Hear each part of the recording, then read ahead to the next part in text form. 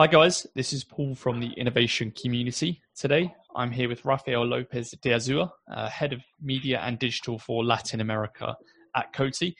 Rafael is an experienced brand and digital leader working in a number of huge FMCG companies and also is on the board for a number of brand organizations as well. Rafael, thanks so much for joining us. Oh, thank you for having me. So for the members of the community who don't know too much about you, can you tell us a little bit about yourself in a few words? So sure. I've had some would say an interesting path to where I am today. I started at the U.S. Naval Academy for my undergraduate degree. And after you graduate from the Naval Academy, you go be in the Navy for some time. So I spent 6 years as a naval officer, deploying twice to the Middle East. And then from there, I left the Navy. I started in consulting. I also got my MBA, and I started working after graduating from my MBA in Procter & Gamble in brand management, where I was part of a team that launched Oral-B toothpaste in UK, rest of Western Europe, Latin America, Australia, and India. And that was a blast. And then from there, I went to a part of P&G that nobody knows or used to know about, which is P&G Prestige, which was all the fragrances. And they sent me to the Miami office, which is where Latin America is headquartered from, and I was here managing a couple of brands, Gucci, Lacoste, and some lifestyle brands, and then the P&G sold that whole part of the business alongside with CoverGirl and a couple other Bella and a couple other beauty brands to a company called Coty, which is where I am today, and then I had the opportunity to shift roles, and I was given media and digital for the entire region for all four offices at the time. It was Brazil, Argentina, Mexico, and Miami for the fragrances, which is a much larger role than what I had before. Yeah, it sounds like a very diverse role, especially coming from a military background and right into that role. Yeah. Is super interesting. What really interests you about working in this space? So I think it all started in my MBA. I was working on at the time I was in consulting. I was working in strategic communications, which is how to frame things, mostly in the intelligence community and military matters. For higher ups, and at working in my MBA, I got exposed to brand management and marketing. One of my classmates was also the CMO of the Travel Channel, happened to be a veteran as well from the Army, and I fell in love with trying to really understand consumers, really trying to understand people, really, because they're not consumers, they're people, and what makes them do things, and why one product's better than another product. It's kind of you had the softer side of squishier side of marketing, plus the harder side of numbers and data, and really trying to make sure the P&L worked and make sure that you met the metrics and you had to hit the numbers in one way or another. Offline, online, in the actual place where it matters in sales. Yeah, for sure. And on that note as well, throughout this diverse career that you've had, what are some of the major successes that you've achieved over that time? Yeah. So when I started this role, there was an opportunity because globally we had this internal digital agency. And we didn't have it in Latin America. And I championed the establishment of this in-house agency for Miami first, and then we ended up expanding into Brazil. Because what I know is that what I knew at the time was that the marketers in the best markets that we managed didn't necessarily have all the right tools to for the digital age that we live in. So having this in-house agency, it would allow us to, one, have transparency over the entire digital buy and the digital media side of things, but also because they're in-house, we have the same the same KPIs of, hey, at the end, if the business does well, we do well. Plus, it brings in the expertise that we didn't have, and it allowed us to train, not necessarily in a hey, let's sit down and let's do a training way, but in a everyday let's work together way. Train our marketing teams to understand the digital media and understand the just the new environment that we're all in, and that sometimes it's good to do things that are cool, but sometimes those cool things don't necessarily make sense. Yeah, that's a fantastic case study. Can you tell me about another time where you affected change in a major organization, and also some of the challenges that came with that? Yeah, so kind of bringing that agency really, it wasn't like a top down, like, hey, I want to have this agency and let's go. It was pretty much, I had to sell that idea to 4 different general managers, to all the marketing organizations, both globally and locally, and that took a lot of soft skill influencing and some of the harder skill. Hey, let me show you the win-win, how this is going to benefit you when it comes down to numbers in terms of either savings or improvement in the media planning or other things that we can, where we kind of put our reputation on the line and say, hey, look, this is going to benefit you, and I guarantee it because of these reasons. So that was literally the hardest challenge, especially with 1 or 2 of the general managers that were not kind of old school sales guys. I've been doing this thing for 20-something years, and they don't understand why we need to, have additional headcount, or we need to have a different agency than the current agency that they currently have. So that was a pretty hard challenge that took months of aligning to do. Yeah, and you talked a lot about the buy-in issues and actually getting people on board, but how are you currently leveraging technology to your advantage? And also, what effect do you think that technology will have on the landscape over the next few years?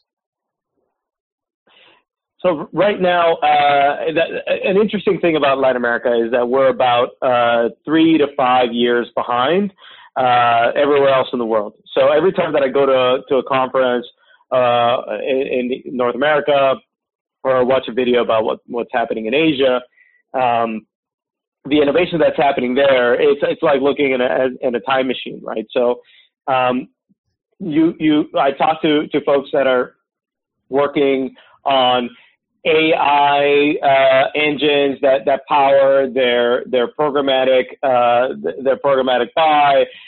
You're talking to other folks that are working on dynamic, creative optimization that's not just powered by, hey, these are five different creatives and these are like 8 different things that we could do, or 8, however many combinations of those assets. But there's actual machines that are actually translating and using the right words without any human input. You don't actually feed the copy in; it's generated by the computer. So those are things that are a couple of years away for me, but that I've seen recently that I think are going to revolutionize what we're doing in marketing. And the cool thing about being in Latin America is that we can prepare for what's coming because you see it, right? It's that time machine, or you're looking at the horizon and you see it's coming for you. So what you try to do on this end is, hey, this is what's coming. How can we best prepare for that future that's coming to us? and what tools do we need now that we need to develop and nurture for now to make sure that we are fully equipped to manage that future that's coming. Yeah, that's. I think that using technology and people together is really the way forward. We talked a lot about the successes, but what is some of the biggest mistakes that you made throughout your career?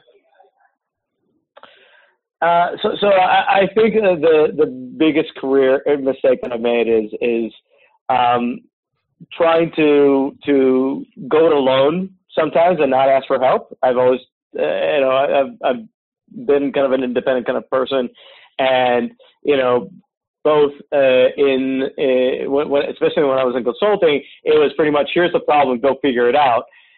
When I got to P&G, I learned that wasn't the culture. It was very much a collaborative culture, and it was very much a culture of mentoring and, hey, how can I help you? That certainly changed the way that I work. It certainly changed the way that I approached a lot of things, and took the opportunity to ask for help every time that I could, because not only did that it show it didn't show weakness on my end. What it showed was, I am curious to understand, and I am curious to learn the best way of doing things. And the person that I normally work with wasn't trying to give me the solution. They were trying to help me work through the problem so that I could figure it out, right? And that method of asking for help and kind of receiving help really earned me some fantastic mentors that I keep to this day, 9 years later, and hopefully we'll have for many years to come. Yeah, that's a really good lesson learned, I think. What's the best piece of advice you ever received? It was something my dad used to tell me. It was basically in English, right? My dad and I used to speak in Spanish, but it was own it. The other translation is drive it like you stole it, but loosely translated. When you're part of a big company, it's easy to fall into, hey, I'm just a cog in the machine, and my job is to turn the grommet this much, and that's it. This is my space. And the way that I've approached things is more of, hey, I'm a part of something bigger. I'm a part of this thing, and how do I make it better overall? If I'm seeing something that can be improved or done differently or in a different place, or something that I can adopt from something else, some other place, and I can adopt it, that's a better way of doing things rather than just doing what I'm supposed to be doing and stay in the box. And that's really, it's helped me in my career a lot. And it's helped me in my job a lot, because sometimes when you're just focused on your little sphere of influence and you don't think outside of it, you don't learn. And two, there are times when you learn that there is something to be gained by collaborating with. I mean, media and logistics. You wouldn't think that there's something to be to work there, but when we're talking about e-commerce, that's when you need to make sure that the media piece, the marketing piece, the logistics piece, and the sales piece are all working in complete concert. And if they're not, then if something falls from the radar on one side, it completely affects the rest of the cycle, or the rest of the folks that are working on it. So, I think it's that you try to think about it as, hey, if I owned the entire thing, what would I do? Yeah, great insight. And do you have a favorite thought leader or author or influencer, whether that's in your own space or outside? I try to keep my thought leaders varied. So going back to my Navy days, I have Admiral Jim Stavridis, is the biggest brain that the Navy has ever produced. The guy writes books now, does commentary on foreign affairs. He was a president of the university, awesome guy. Jim Stengel, former CMO of P&G, he currently has a podcast, which is fantastic. Scott Galloway, Kara Swisher, they're both of them different things on tech. For Kara Swisher, Scott Galloway's got marketing and startups. Really interesting to hear their back and forth and their thoughts on things. And then specifically on media and marketing, Tom Goodwin, he works at Zenith, who happens to be at our agency, but he's a thought leader on most things digital and consumer marketing related. That I like to read him on Twitter. And the last question from me: what advice would you give for aspiring leaders in media and digital?